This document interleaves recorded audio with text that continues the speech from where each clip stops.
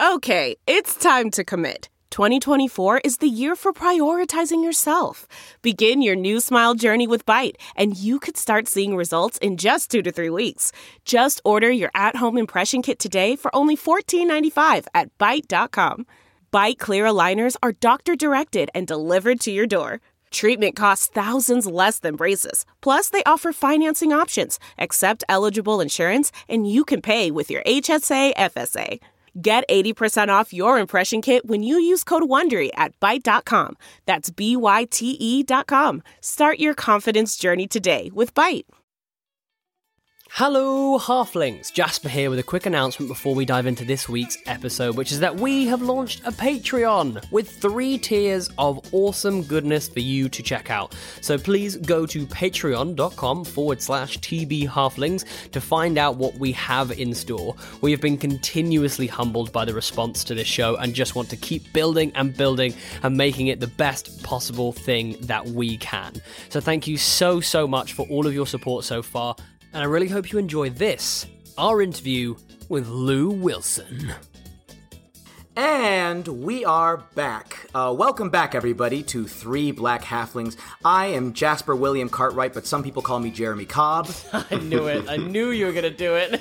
And I'm joined here by... Leander Nazi Lewis Nyao, but everybody calls me Nazi. Yay! And I'm Jeremy Cobb, but some people call me Jasper William Cartwright. And we are very excited to have our guest today, Mr. Lou Wilson. Hey, everybody.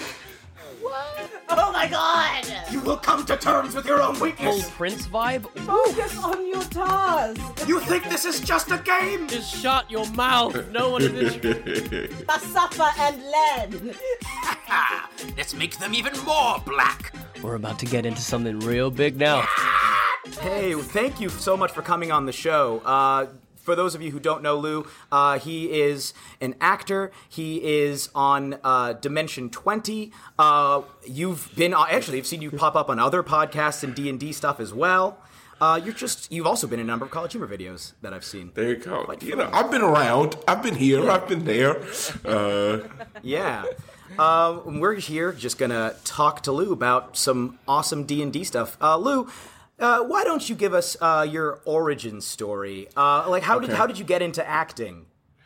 So I'm from Los Angeles originally, and I started in all of elementary and middle school. I wasn't doing a lot of performance. I had friends who were very into it, and ended up going to went to an arts high school, and I was okay, cool. I'm not that guy. I went to an all boys Catholic school, to get a good education. And you're one of those, I mean, hey, dude, it's doing me no good, but I got it. I have it. Yeah. I've got degrees. The badge, the T-shirt. Exactly. The uniform somewhere. Luckily, we didn't have a uniform. It was just a polo. Thank God. It was just a polo. I had to wear a collared shirt, and I could not wear jeans. So I generally wore a nice, crisp pair of pleated slacks. Those crisp slacks. They're the ones. Those crisp slacks. I spent most of my... you know it, dude. Beige for sure. Yeah. The ones every young boy wants to wear. Exactly. With the razor blade crease down the front. Right there. Yeah. I mean, hey, dude, looking like a 40-year-old man at 14. I started performing improv. My high school had an improv team, and I started performing with it. I can't remember why. I can't remember what drove 14-year-old me to be let's do this. But I think it's something around the idea that my parents really wanted me to play a sport. I didn't really want to play football, which is the sport that every freshman can play. You don't have to be good at it. You just have to want it, and you can have it. Our freshman football team had 300 people on it. It's just we had 4 of them. And they were different colors. There was a blue freshman team, a white freshman team. There were just so many kids who wanted to play football. But I found this thing called comedy sports that was an improv-based competition. And so I started doing that, and I fell in love with it, and I did it in college as well. found an improv team, and then I spent a year watching like Community and 30 Rock on TV, and I was like, We're big Community fans. oh, it's wow. Well, then this podcast has 4 absolute massive Community fans on it right Yes. now. That show is my lifeblood and a big part of the reason I think D&D is cool. Yes. And I watched those shows and I was like, oh, this looks like the most fun in the world. Like, I have to try. I have to try and make a life out of this. So I called my best friend and we agreed that we'd move out to LA when we graduated from college and live in our parents, live in our childhood bedrooms and give it a shot. And so that was 5 years ago, or honestly, that's 5 or 6 years ago. I think tomorrow. Oh, wow. My 6-year anniversary of moving out here in 2014. Whoa. Well, happy acting anniversary. That's so cool. God, it's a thrill. And this is exactly how I want to celebrate it. Or it's tomorrow. It's tomorrow. So, but this is a great acting anniversary Warm-up. eve activity. Yes. But so 6 years ago I moved out here, just started cutting my teeth, and now here we are. Amazing. Yeah. So you mentioned that Community was partly what got you into D&D. Had you been into nerdy stuff prior to getting into D&D? Yeah, I had an electronic gaming monthly subscription when I was 12. It was the thing I was willing to read. You couldn't get me to read a book, but I would read a review of Jak and Daxter 2. Yes. I'm so that. I was like, hell yeah. I'll be like, Mom, give me a second. I need to finish reading before I'm willing to engage. My mom did the exact same thing. She had just no idea that what I was reading was just total, it was not literature or anything. In her head, I was up there reading Shakespeare. Exactly. And it's just weird profiles of here's why Soul Calibur 3, this is a reason to get excited about Soul Calibur 3. Yeah. I was a big video game guy. My mom is also, but I get it from my mom. My mom is a big comic book nerd and has a bunch of comic books and has her sewing. All of her sewing stuff used to be in an Avengers lunchbox that she had. That's awesome. So I grew up with nerddom being cool in my house. So I think as I slowly drifted and found video games, and later, I think I would start getting really into TV and eventually down the road D&D. There was always video games is my core nerddom that I think then has grown into other areas. I think I'm actually the same because I feel like I loved RPGs. And it just felt like D&D just felt like the natural extension of an RPG. Yeah, it was an actual, it was an RPG where I was like, oh, I can literally do anything. Yes. Oh, hell yeah. Okay, right, now, okay. Exactly. Now I'm going to finally kill that one guard that the game wouldn't let me kill because they were a part of the story later on. We're going past the skill tree. I don't know, in terms of customization abilities. It's you can literally do everything in D&D. I remember I was actually watching a video one time where a guy was showing his wife how to play games and would because she'd never played games before and she was having all these frustrating experiences and every single thing she'd complain about was the limited choice. And it really is. I was not as big of a gamer, but it definitely was the next. It seems like gaming, D&D is the next extension in terms of just customization and choice, as you guys were saying. Yes. So what was it that kind of got you into D&D? You mentioned that it had to do with Community, maybe. Well, Community is part of it. Long before Community, I dipped a toe in the D&D waters when I was but a wee lad. I was the first time I ever played D&D, I think I was 11 years old. I would have been 11 years old. My elementary school was this progressive ed school. It was very there were no grades, no tests. I called all my teachers by the first name. I didn't have to wear shoes if I didn't want to. It was a wild place. But one of the things that they had were they had electives every Thursday. And those electives were all based on stuff that like parents were willing to like teach and come in and like do, or like if a kid, like if a student wanted to lead an elective, they could. And yeah, when I was like in what you would call, or I don't know, some of you are British, so I don't know what you would call the fifth grade. Middle school? Would it be middle school? Yeah.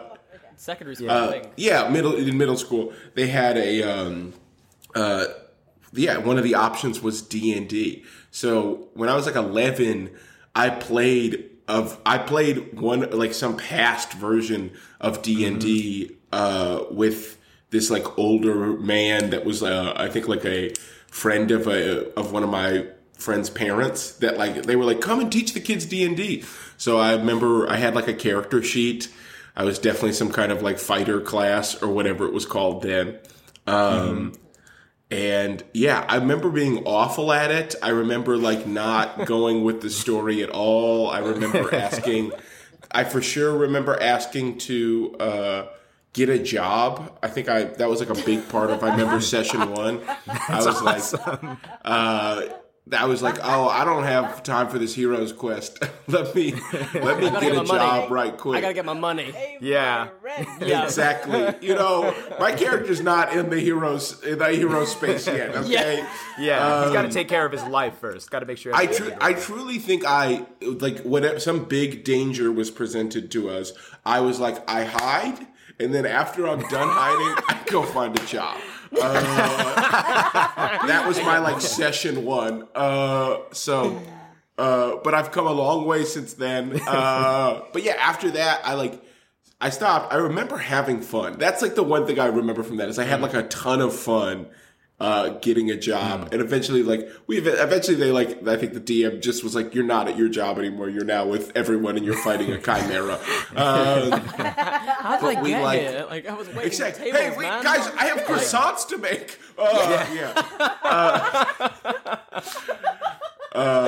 God, I love it. what an awful thing to have in a campaign. A character that's just like, I can't be here right. I have stuff to do. Sorry. And the DM's just constantly cutting back to you. Exactly. She's Yeah. constantly in the just like oven, pulling. All of your stuff is like trying to pay bills. Exactly. Yeah. Hey, Your boss is I'm gonna giving you a help. hard time. Exactly, but this is just for the tax write-off. Exactly. It's just because like my bakery is in this city, and we can't Exactly. afford to have it destroyed. That's the only reason I'm on this I'm here. quest. Yeah. I don't care what your god or your patron or whoever is saying to you. Okay, I'm just trying to make ends meet. But yeah, that was the beginning, and then I don't play D&D until after I play it in middle school, and then I don't play it in high school. I don't play it in college. I think I watch the D&D episode of Community at some point in college, and I'm like, okay, I need that. I need that back. But I don't know how to get it. None of my friends play it. I don't know anyone. The only person I know who plays it is that older man that I met when I was 11.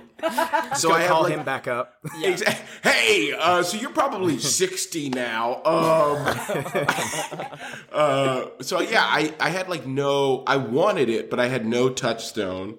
And then I was at a party. I was at a party with some friends in a jacuzzi. And I don't know how we got around to it, but one of the guys is like, yeah, D&D, I'm really into it.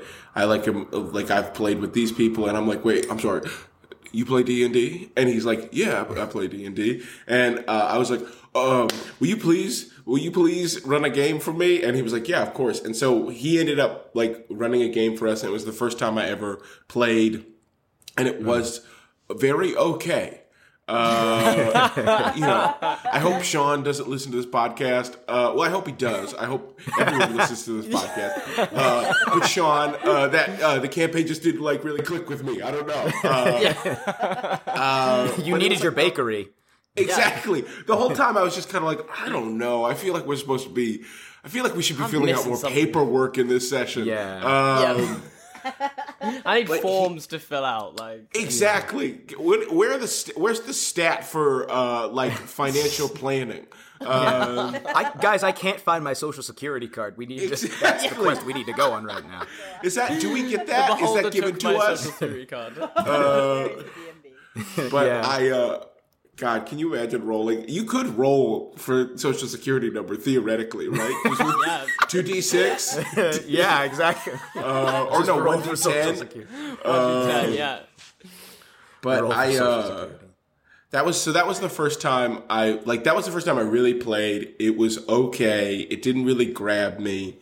And I remember being like crestfallen because I was like, is that it? Like, is my quest exactly my quest since I was Dungeon the 11? Dragons? Exactly. Did I not? Is this the wrong dungeon and the wrong dragons? Am I supposed to be a pathfinder? I don't know. But I just remember, it like didn't click, and I remember feeling like weird, and that campaign stopped, and I was kind of okay with it, and I was like, okay, maybe who knows, maybe one day. And then I happened to be doing improv with a young white man named Brendan Lee Mulligan. And he mentioned offhand that he loved playing D&D, and I was like, "Oh, you play D&D?" And then we kind of just did the exact same thing that happened in the jacuzzi, where I was like, "Please run a game for me." Please. And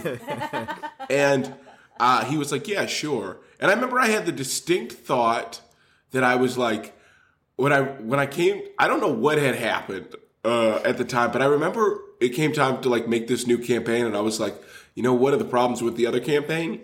Too many white men. And so I was like, I'm gonna build a more diverse D&D group. And I did, and I got Yes. I was like, what the first time I played, it was like white DM and like 5 white men, straight white men players and myself. And then we like mixed it up, got like one of my got my friend who's an Asian woman, got her in there, got my friend who's like a gay man, got him in there, and like built this, and had like a different campaign, different group, with Brennan, and like truly, in Brennan's home games, this is a fun tidbit. In Brennan's home games, Brennan writes like a recap at the beginning of every session that he does to the tune of a song from Treasure Planet. Wow. That I'm convinced he's heard so many times because he's done so many recaps that he knows. It's a great song for a recap because it has 2 tonal shifts. It is like, it's like going along, which is where you get all like kind of the general stuff that has happened. Then it turns and there's like a dark place where like strings come in and it gets very like intense. And that's where he'll be like, and here's the bad thing that happened. This is when someone died. Exactly. Yeah. This is when like somebody went down or like you lost your friend. And then it swings back up into an incredibly like triumphant swell. And then he like swings back up to like, and then you defeated it and this exciting thing happened and now we're back. And so, he like did that for us in like terms, I'll never forget the first time we did like a character creation session. We came back, we like played, and then, I think like, we played, and like going into that thing, he like painted a picture of the world, to that song, and I was like, oh, okay, this is it. I found it. Yeah. And This is the right dungeon and the right dragon. exactly, I'm here. I have found them. You found the path. Exactly, my quest, 11-year-old Lou's quest to play Dungeons and Dragons again and have it feel good was over, and I never went back. Been playing with Brendan ever since. That was like 2016, and that was honestly 2015, and I've just been playing nonstop ever since. Amazing. So It's really interesting that you mentioned that one of the difficulties early on, or one of the things that you noticed, was that in the games that you had played in previously, there had been too many just white men, which is like kind of how the gaming, at least the D&D world, has been stereotypically up until pretty recently. And actually, when watching Dimension 20, because I got into D&D right around the time that Dimension 20 first premiered. So I had seen like 1 or 2 other D&D shows, and you were the first black person I'd ever seen play D&D, like in an actual game situation, which was absolutely crazy. What an honor. But also horrifying. Also, what the hell? Like, Also, how? What do you mean? Exactly.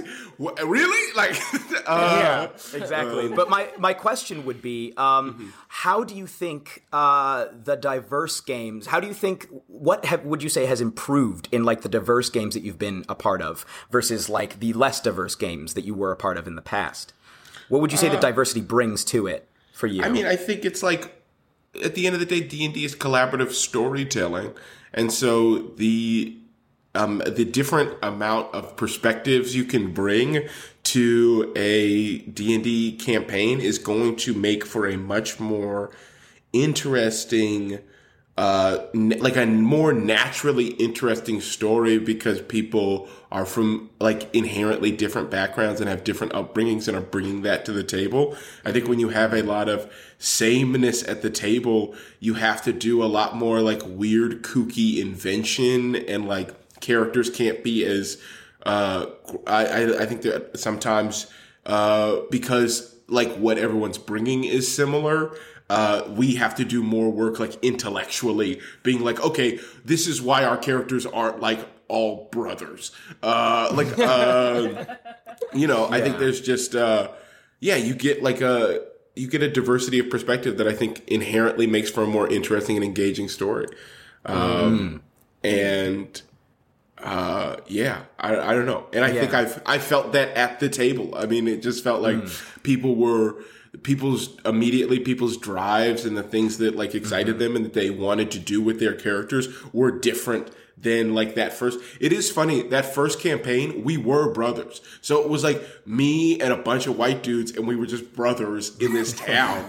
And everyone was the same. Wow. It was like a very strange, like, that's what D&D I think can feel like when you get that much from the same perspective in the room.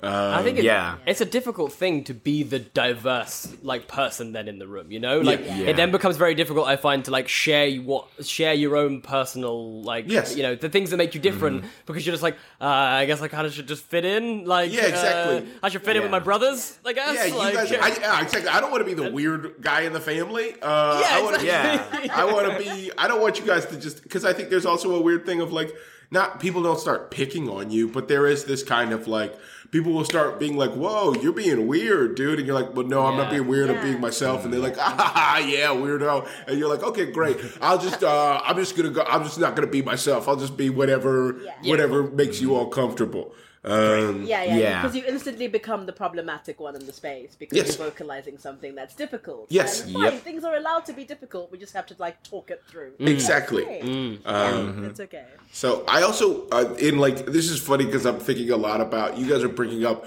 that first campaign. I'm about 90% sure. Sorry to be tricky. No, this is good. This is good. I need to talk about it. Welcome, everybody. Welcome to Three Black Therapists. Exactly.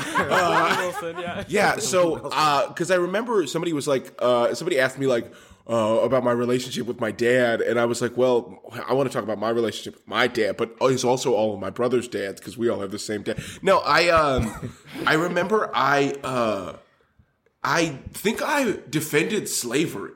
I think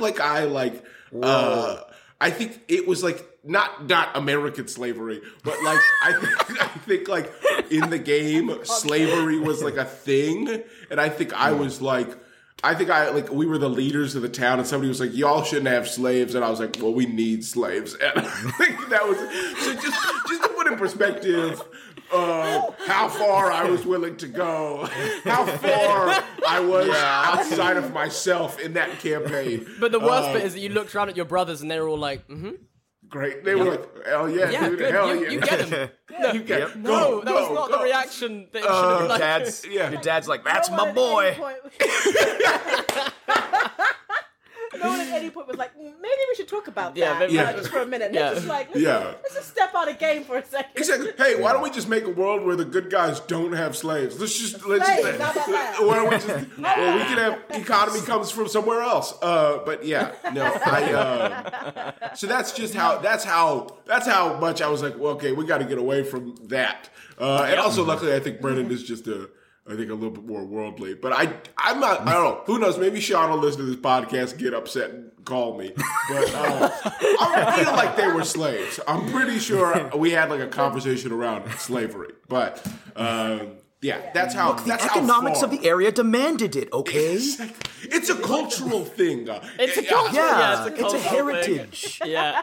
It was more like indentured servitude. Yeah, we treat them with respect, kind of, when we want to. Yeah, we treat them well. Oh, God. So, yeah, that's where I started, and I'm in a much better place now. Yeah. Wow. Yeah. That's one thing I've actually noticed with Dimension 20 is each season, even when it's not, well, the main cast, first of all, is significantly more diverse than like your average D&D group. But then each of the other seasons, it seems like, I guess Brennan goes out of his way to be inclusive of, like, in terms of race and gender. Yeah. That, as well, go ahead. Yeah. No, I think it's something we've, like, talked about a lot of just, like, I don't know. I think we did come on the scene, and we're like, I don't know, diverse in a nice, it's like we were diverse. We didn't like build ourselves to be diverse. That wasn't like, I don't know. Brennan was like, I love playing D&D with these people. He had home games with me. He had home games with like Zach and Murph and Emily and Siobhan. Allie is the only person who hadn't played before, but like was a cast member at the time, and so they were brought in, and so like we were assembled because I don't know, we were just the best people for the job. And then I think we like happened into this very like cool thing of being one of the more diverse streams or shows out there. And I don't know, I think it's something I think it is like a badge that we've like held on to and are like, yeah, we're gonna continue to be this and when we have the opportunity to be it even more. And I don't know, it's something I love and am proud of about this show. And I think it goes to what you're saying. It enriches, from my perspective, it enriches D20 because I'm like, there's such more of a breadth of stories that are happening on D20 that aren't happening on other shows. Do you know what I mean? Yeah. Like, because actually, there's a lot of shows that I listen to. I'm like, this is really great, and I really like these guys, but I've heard this show before. You know, I've listened to this show like 100 times. Yeah. You know, there's nothing to read. Like, there's no real distinction between this and any other one that I listen to. Whereas D20 always feels super unique. Not just for how Brennan DMs, but also for like the players and what you guys bring to it. Like, yeah, so I think it definitely enriches the show as well, which has been great. Yeah. Yeah. And one thing I found really interesting in the most recent season with A Crown of Candy was when, I guess it's different perhaps from a fan perspective, but when looking at the character portraits, like Amithar seems to be very much, even though he's a candy person, he's very much a black man. Yes. Which then would make, and also in the character portraits, it makes Ruby and Jet black women. But what was really, I thought, really well handled was that at no point did it ever feel stereotypical. It didn't even feel like it was a notable aspect. It was just, these are even though you have white actors essentially playing black characters. Yes. I thought it was extremely well handled. Yeah. What was that like from your perspective? I mean, I loved it. I mean, I think that at some point, like, I was, you know, that thing, I said it on like one of the fucking adventuring parties that like all of my characters are black, like, period. Like that's a part of me, and it's not something that I like am like, well, when I'm Amithar, I put my blackness up on a shelf and I say, you stay there, I'm gonna go play D&D. It's something I like. Hey, yeah, exactly. I'm gonna put my blackness on pause, just chill that out as I become a big old candy man. But I don't know. It's something. So I remember when we got around Samir Barrett, who did the art for the season. I remember like talking to Brendan about it, and Brendan was like, we're gonna have because it's about like, when you're drawing, I guess there's like traits that you can draw into a character to have them seemingly be more, or like not seemingly, but to like that, like our eyes and brains associate with different like like races. And, it was like Samir drew Amithar in a way that was like, this is a black man. And like, I think from there, it was like, okay, well, that means that his daughters are black. And I don't know, I thought like it was something we never talked about during the season. It was something we never, like when we were playing, it was never like, so Amithar is a black man and and Ruby and Jet are black women. All right, let's play. Like it was honest. It was something that was like ladled on afterward in kind of the art and the artistic decision and how we like portrayed them. But I don't know. I think it's great. I mean, I don't think because they're all candy people, we're not like it's not like we're playing out. They are pure as black women. Which is great, and I think Luke is like a good. I like that we didn't like. We're like, whoa, no, because they're white. They have to be white. That's just. I'm sorry, but I don't know. It's not something we like. We didn't like take away. We didn't take like I don't know. It's not the story of two black women. And it's not like two white women telling a black women's stories. These are candy people. At the end of the day. But I think as well, like deeper for me, like I always really struggled with the fact that, like to my white friends and to some of my black friends as well, I never sounded black. I was never like I didn't grow up in a black community. I grew up in a very white community. And so for me, the idea of race was a very interchangeable thing. Early on, I was mixed race, growing up in a white community, and so what I love about that is that we're not differentiating your personality based on your race. There's nothing to draw attention to the fact that you are black, other than the visual aspect of you being black. Because that's how I felt for a lot of my like childhood. Was like I'm no different to my white friends, except for they treat me differently because I'm black. You know, so for me, actually, like that feels like a really important step, especially in terms of teaching people what the experience is to be of a different color. It's like we are exactly the same. We just happen to have different colored skin. So this was like I thought this was actually a really amazing way for us to just be like, it's totally normal for you to code a character black and not need to play them any differently to how you play another character. We're not like a series of like box tickets. Exactly. Nothing different. They don't have to go. They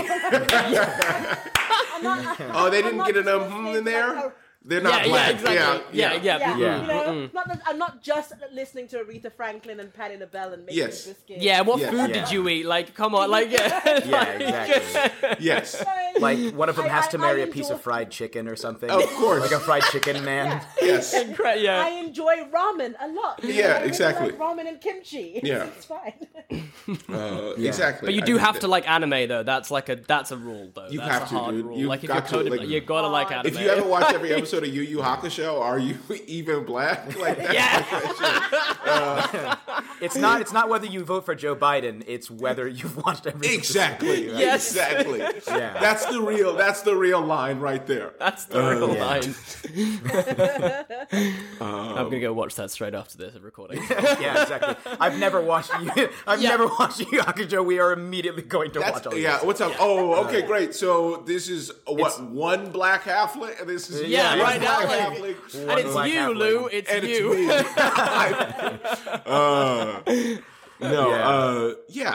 Yu Yu Hakusho is not. I think that's the anime of my youth. I don't know. For me, it was Dragon Ball Z. Yeah, I think for my I think even as a young man. This HeadGum podcast is brought to you by Auriframes. That is right. From grandmothers to new mothers, aunts, even the friends of your life, every mom loves an Auriframe. Holy shit, even aunts? Yes, especially aunts. Oh, wow. Because it was named the best digital photo frame by Wirecutter and selected as one of Oprah's favorite things. I mean, these Auriframes are guaranteed to bring joy to moms of all ages. I believe it. You have an Auriframe, don't you? Yes, I actually more than believe it. I know it. I've got one for my mom, my mother-in-law, my grandmother-in-law. And dare I say, your aunt? And dare you say, my aunt and my aunt-in-law. Everyone's got one. Everyone loves them. I mean, Mother's Day is right around the corner, and there's no better gift than a digital photo frame. You give them the frame. It's got preloaded pictures in there, and you know what? You can update it with an app, so every time you take a new picture of a sweet little person or place or thing in your life, it gets automatically sent to that frame. Exactly. And right now, Aura has a great deal for Mother's Day. Listeners can save on the perfect gift by visiting auraframes.com to get $30 off plus free shipping on their best-selling frame. Holy smokes. Excellent deal. Yeah, that's auraframes.com. You use the code HEADGUM at checkout to save. Headgum. Nice. Yes. HEADGUM. It's easy to set up. It's loved by everybody, including Oprah, including your aunt. So do check them out. That's auraframes.com. Use code HEADGUM at checkout to save. Damn right. And terms and conditions apply, of course. Of course. Thanks again to Aura. That's not just the sound of that first sip of Morning Joe. It's the sound of someone shopping for a car on Carvana from the comfort of home. That's a good blend. It's time to take it easy, like answering some easy questions to get pre-qualified for a car in minutes. Talk about starting the morning right. Just like customizing your terms so your car fits your budget. Visit Carvana.com or download the app to experience car shopping the way it should be. Convenient, comfortable. Trigun, Samurai Champloo. Samurai Champloo. I watched that at the beginning of quarantine, like, again. It's perfect. It's so perfect. It's perfect. That soundtrack. Oh, gosh. It's just gorgeous. It's just the prettiest. It's honestly, at some point, it's like one of those videos where you're just like watching, I don't know, like a high-speed train travel through like the Swedish countryside. Like, it's just pretty to watch. And then it happens to tell a great story. But So Lou, I've from watching Adventuring Party, it sounded like you DM yourself sometimes. Is that correct? I do. Oh, do you? So my question, I guess, is when DMing, is like diversity and inclusion something that you pay a lot of attention to as a DM? I think it is something that I want to pay a lot of attention to, and I think it's something that I'm like working to be more aware of in my storytelling. I think it's interesting. Like I've been DMing for about a year and change now, and I have like one campaign that's kind of been like the heart of that. And like it feels like right now is around the time where I feel like I spent like a lot. I think like the first 6 months just like trying to remember every character's names just and all of their backstory. Exactly. It's because I don't know. Yeah, it's hard. Like nobody. Hard. I think I like the first couple of times I DM'd. I think I was like, oh, this is gonna be nothing. Like easy, whatever. Yeah. Like I don't know. I remember the first time I ever like ran a game of something. I had like just jotted down some notes, and I was like, "We're gonna be great, baby! Like we'll just do what it do." And immediately we like got in, and my PCs were like, "All right, we're gonna leave. Like we don't want to be here." And I was like, "I'm sorry. What? We have to go." See, I've written some notes here, where you're gonna go. Exactly. I wrote one option for where you guys were gonna go because you were gonna go there. And they were like, "Nah, we're leaving." And I was like, "Okay." You got to turn on those improv skills. Exactly. Here they come. It all went out the door, and I was just like, I just like made a character who became like my voice in the room, being like, "No, we're not. No, you cannot. We have to stay." You called him Lou Wilson as well. Exactly. Like, So a like rebel soldier named Lou Wilson steps up and is like, "Don't do this to me. This is really hard. I worked. My family is affected by this. Exactly. Please. I'm gonna be sad for days if this doesn't go well. Yeah. I need to protect my bakery. That's why I'm Exactly. Come on, guys. We have to go fill out these forms. But Triplicate. Yeah. So we didn't. So it's like the first 6 months were just like being like, okay, I know the rules and these characters and everything enough to like start thinking bigger picture.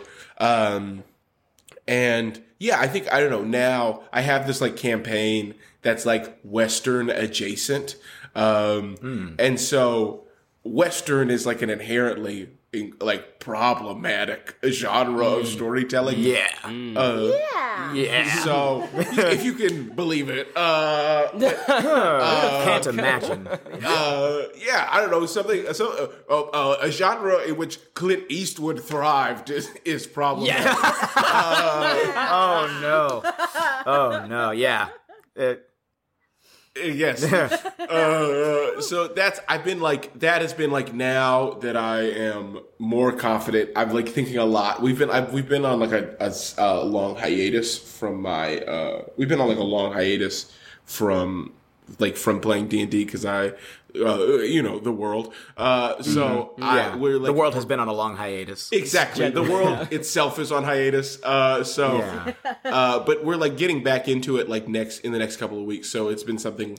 It's like as I return to it, and especially with all of the cultural awareness that I like have, and like even power, I feel like I've taken in the past couple of months, where I'm like, oh, I don't have to apologize for anything anymore. There is this part of me that's like, oh, we're gonna talk about some shit, or like, I don't know, we're not gonna. It's not like we're not gonna talk about it, but we're like going to look. I don't know. My PCs are in a very cool. What I dream will be a very cool way. Look at like what it means to be in a story in a setting like this, and and ask themselves what their role in it is.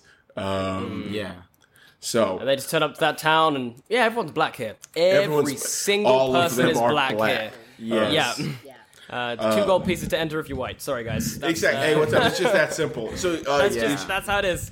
I know you're a purple orc. What's the vibe on that? Where do you fall? Okay, I'll call it 1 gold piece. It's fine. We'll call 1 gold piece on the purple orc. But it's something. I think now it's something I want to.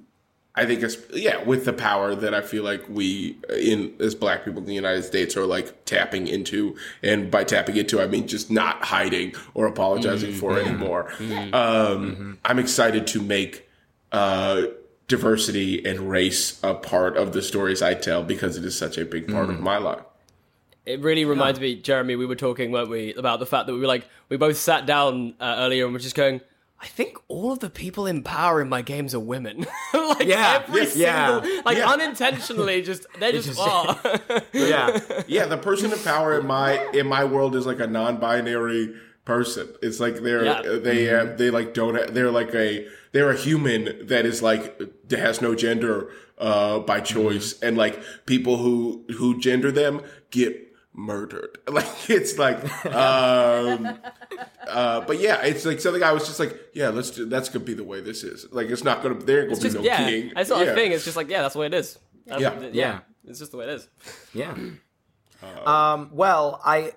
We have a fun thing that we like to do every time we have an interview on this show. We like to try and get each of our guests to share a tale from the table, just a funny or crazy story that may have happened in any games that you've participated in, like recently or earlier, if you got any good stories from back then.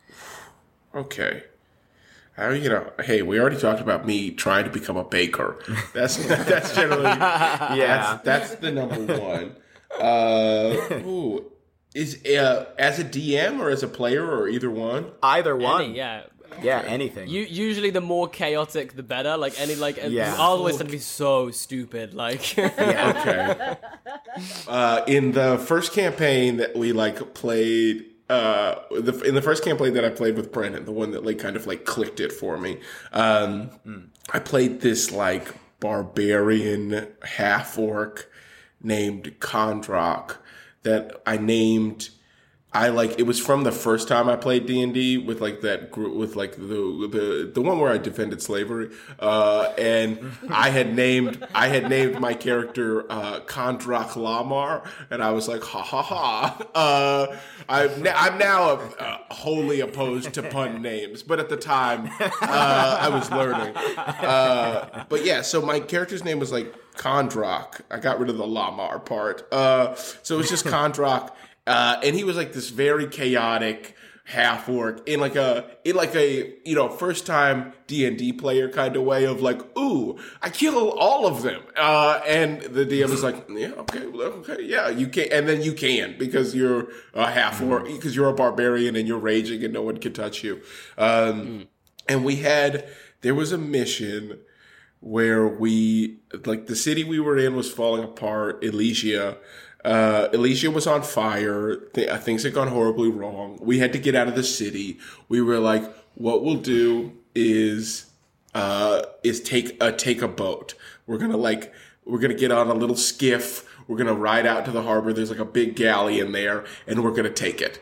We're gonna we'll overtake it and take it and use it to get to shore. And it also happened to have a person we were trying to save. So it was like, great, that's the plan. We get to the boat. We're climbing up the chain. We're trying to stealthily climb up the chain.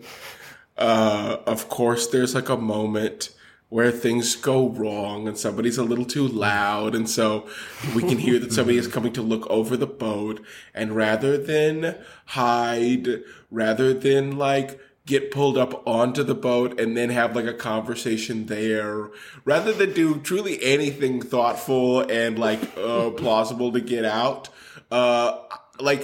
thinking about it right now, I'm like, oh, dude, all we have to do is say, please save us. We're trying to escape from the city, make some persuasion checks, get up there, and figure it out. Fine. That would be, even right now, I'm like, that's the choice. Lie, get up there, and then, we can fight if we need to, but at least we're up there. Instead, I'm like, nah, dog, can I roll to throw an axe, from the chain, up into the man's face? You are so disadvantaged. I'm throwing stand. I think I 100% missed. They were like, oh, okay. Shoot them. And then we just had 4 dudes just shooting arrows at us as we desperately tried to climb the chain. We got up to the top. It was an absolute nightmare. Somebody fell into the boat and had to climb up. It was it was fun because I was like, this is what my character would do. But I'm sure everybody else at the table was like, what is stop. We're we have skills that we can use, diplomacy that we can roll. But I said no.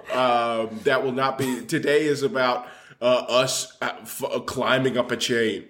It was I love the fact that you missed as well. Yes. You instigated on a myth. It did nothing but annoy someone in a far more advantageous position than you. Yeah, I wanted a dream. I wanted a dream movie moment of he looks over, you throw it up, he quietly falls over the side, and then we keep stealthily climbing. But that's not how D&D works. When you're rolling 2 d20s and taking the lower roll. Yep. And also I'm imagining as well you knowing Brennan now, that was never gonna even if you hit him and killed him, he was gonna go flying back screaming it was never gonna be the case. It's never. I think I also it was that was session 3 or 4, so I hadn't figured out damage yet. So I was like, oh, homeboy has 12 hit points, the max this axe is gonna do. There's no crit. I guess if I critted and then roll really high. Exactly. But the chances of me killing him are so low. The chances, what's going to happen is I'm going to hit him with an axe, and he's going to scream, and it's going to be bad. Exactly. Yeah.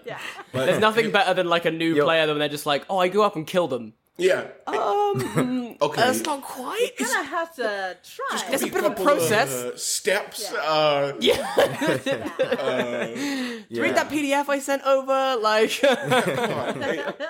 No, don't roll the damage die yet. We're not there yet. We're not there yet. You need to pick up. You need to hit him first. The other one. You have to hit him first. Yeah, that'd be great.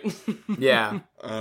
And that's one of the situations you throw it. It's you're I guess the only you would either have to attack at that point or just fully apologize and be like, bro, so sorry, my hand slipped. Bro, I was. What a disadvantaged perception. There are four of there. Hey, dude, I just threw an axe at you. There are four of us climbing up your anchor chain.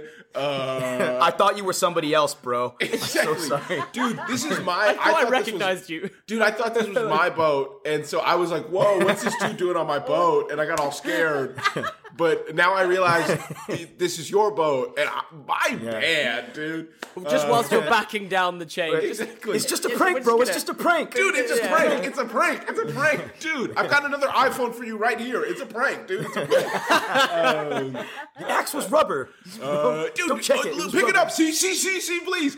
No. But the problem is also that my character is not, that character was not a like, oh, I made a mistake and now I back down kind of character. He was like oh, I've made a mistake and now I go, and now I make another mistake. We're going to mistake our way through this situation to a solution. Just gonna keep Just steer into every bad decision as hard as you can. That fight was a nightmare. Like, two of us went down. I was like carrying two people, and then we like, Brandon like helped us out so much in that. That was like a fight where like, you never, like, now I'm like, oh, the DM is on our side. Because, like, I don't know. One of the guys was like, I to this day, I'll always wonder of, like, was Maugrim, that was the character's name, I was like, was Maugrim actually a werewolf? Because I'll tell you, he turned into one. To have like the combative, and then he was able to like get to the top and like handle shit because he was fucking werewolf. No one else just saves the day. But like to this day, I'm like, I wonder if Maugrim was actually supposed to be a werewolf, or maybe he needed to become a werewolf so that we could have another session and survive and make it up the chain. So we didn't waste all this time with our backstory and that reminds me that I've been binge watching season 1 of Fantasy High, and it reminded me of the Corn Cuties. So I was just wow.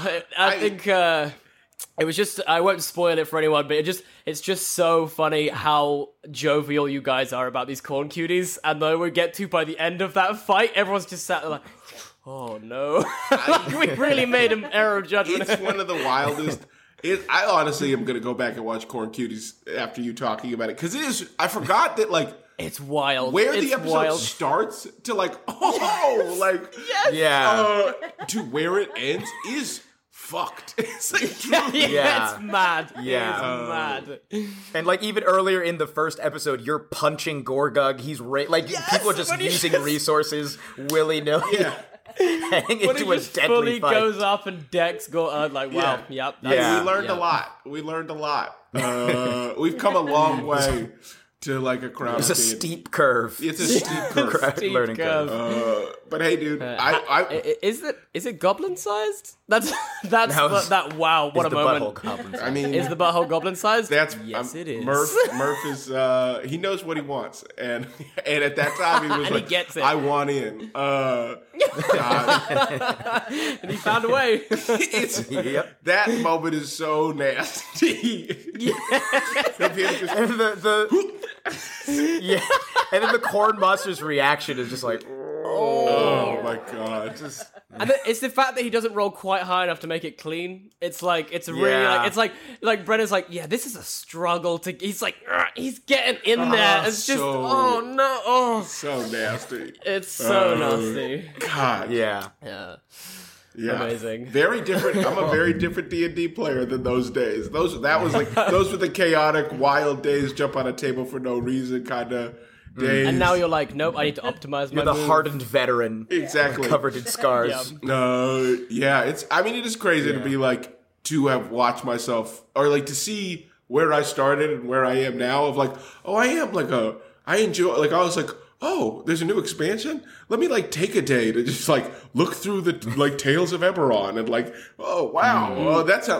If you pair that with this, there's a lot of, like, I'm a more tactical player now.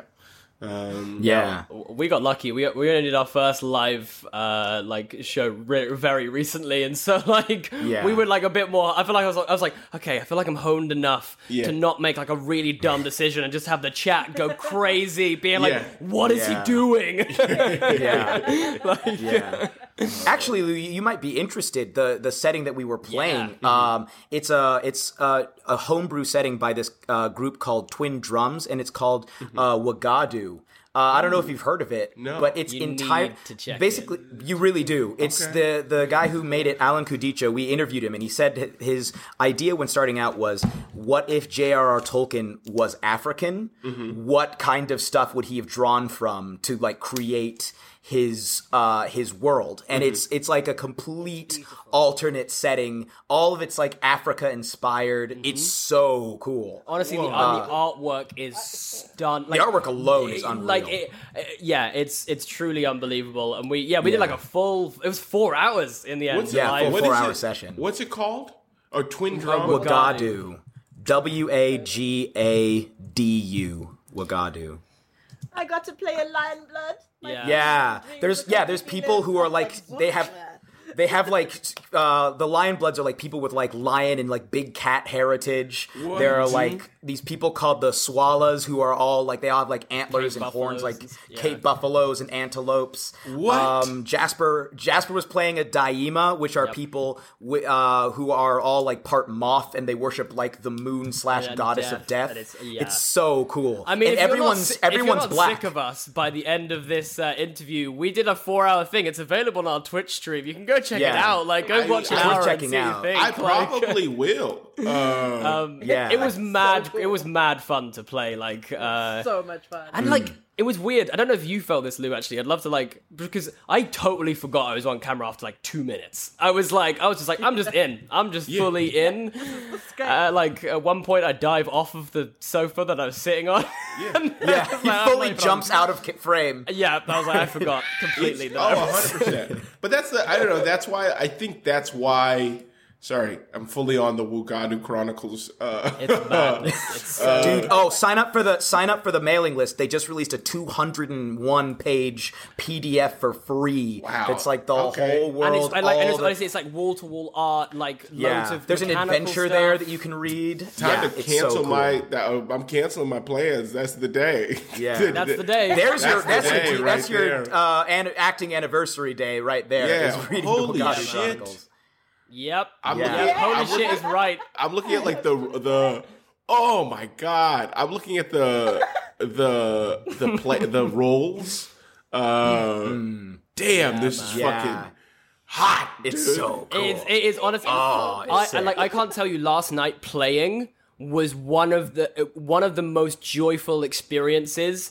Being like, I am playing as this like beautiful black character in a world which is like it's our world. Do you know what I mean? Like we were intrinsically like everything about us was a part of that world. Like the magic was a part of that world. The way my character, like the mechanics of my character is a part of this world. And it felt like a celebration. Like it really felt like awesome. Like, it was so awesome. It was most excellent. Yeah. I mean, if you ever want to play sometime, Lou, like, you know, you're welcome to join us. Just call me. We'll just drop Zoom. We'll just drop Zoom you. And this podcast has now just been become planning this session. Yeah. Everybody, stay tuned for Luke. We're just gonna run right now. 100%. Let's just get it going. I got my dice right here. Wait, so you were the Daima? Daimi, yeah, Daimi, yeah. Okay. Oh, Daimi, Daimi. I played Muti, who was like, he has long purple dreadlocks like down to his waist. Yeah. These purple moth wings behind him. He was a shadow sorcerer who lived in this swamp. It was so killer, man. Does it have its own rule set, or does it like just lay over 5e? It almost entirely lays over 5e. There's like the actual world itself functions a little bit differently. So like there's spirits tied to everything. So like, for instance, if people go and like fight animals, like say you want to go hunting, you don't actually kill the animal. You're just supposed to defeat it and then spare its life. And then the spirit that like governs the animal will come and like give you meat and stuff as like a reward. But if you like kill the animal, then the spirit's gonna be like, yo, bro, what you doing with my boys? And like you can have a full throwdown with the spirit. When people die, they don't usually stay dead. They'll just come back. Like the world, no one is even born there. Everybody falls there from like another plane. Whoa. So it's almost like the Feywild for black people. Literally is the Feywild for black people. Yeah, it's really, really cool. And it's like, it's killer. Like, if through experience you gain memories. So you gain of your memories life of your up on the previous surface. life. It's nuts, man. It's honestly... So like, I feel like the expression on Lou's face as he's going through checking this out, like, it's just like... I've been like, this is like, I don't know. It's like fighting D&D again. You're like, okay, I guess this is maybe my future. It's like, this, I just start playing Wugadu and nothing else. I mean, maybe Muti and Onge Nagama just got a new party member. Who knows? Like, I'm 100% open to you guesting on this. If we continue it, we are continuing it. Actually, we're going to continue the campaign. So if you want to hop on, absolutely, call me. Call me. I'm gonna put my phone number in. I'm gonna put my phone number in the Zoom chat right now. Zoom chat right now. All the way in. I would love. I'm also always looking for more black people to play D&D with. They're not enough. Especially black people who have played D&D. There's a lot of like, okay, hey, you're black. How do I do this? Would you please? Can I please get you to play this? Please, please come play this with me. So. All in. I apologize in advance for casting Fireball near the vicinity of your character. If that, Mooty's a bit trigger happy. Oh, dude, there's even a new spell. They're gonna release more, but there's a new spell called Juju Blast. That's like it's basically you pop a couple of what kind of berries? Cola nuts. They're called cola nuts. Chew them up, spit them out, and it's like a slightly weaker version. Yeah, it's literally a rainbow, and it's a slightly weaker version of Fireball in terms of damage. But any of your allies that are within the blast radius, instead of taking damage, get temporary hit points equal to half. So you can damage. So you can damage. equal to half of the damage. So you damage the enemies and heal your allies at the same time. It's so cool. It's awesome. It's so awesome, bro. I was so. It's such a hype setting. Bro. It's so good. I think he's sold. I think Lou's ready. Everything else you say, I'm just like, okay, well. We got to get through this podcast. So we can get playing. Hey, you guys got any more questions? I got a bunch of research I need to do. There's a lot of stuff. A ton of something just came in. I'm getting all these email notifications from this newsletter I just signed up for, and for our listeners, Lou's just disappeared. He's actually on the phone to Brennan right now. Hey, what's up, man? The new season, drop all of your plans. Yeah, scrap it. I don't want to do it. I don't want to do that one. I've got a setting. I'm gonna run it. You can't. I'm sorry. You just cannot. You cannot. You would do an incredible job, but it would be uncomfortable the whole time. We want full African accents from you, Brennan, the whole time. And I know you're committed. You'll go learn them. And it will be as beautiful as it is. It will be deeply, deeply unsettling. Oh man. Well, thank you so much for being here. This has been a blast. What are you talking about? You guys just gave me the greatest gift of all. At this point, I'm like, this podcast just gave me a bunch of gave me something incredible. I don't know. Thank God I did this podcast. I can't imagine if I didn't do this podcast and didn't know this existed. Well, I'm genuinely, like, honestly, I still think I remember the first moment that this podcast hit Jeremy, because I was like, I just got Lou Wilson's email, because, like, hopefully we can get him on the show, and Jeremy just sat there like, oh. Like, whoa, this is cool. I'm a huge D20 fan, and like literally the question that I brought up about Siobhan and Emily playing Jet and Ruby was something that I'd submitted for Adventuring Party that never got asked. So I was like, now I got my chance. But like hearing even the fact that, well, first of all, shout out to Rick Perry. Thank you so much for being. We need to do a massive shout out to Rick. But like the fact when he first tweeted about our show, I died. And then when he offered to get us in touch with you, I was reborn. And then when we got your email, I died again. Yeah. He's undead now. If you had Eyes of the Grave, bam! Light up the Zoom screen. I may resurrect immediately after. Now that you've agreed to join as a character briefly in a campaign that I'm running, I will have resurrected. Yeah. And then when we play, I will die once more. But thank you so much for coming. This has been a blast. Yeah, this has been incredible. Thanks so much, and thank you for listening. This has been another episode, and Halflings, I hope you enjoyed, and hopefully we'll get to hear some more from Lou Wilson on the show. Oh my god. Personally, I have a good feeling about it, but we'll see. We'll see. So long, Shire folk. Bye-bye. So long, Shire folk. Bye. Bye.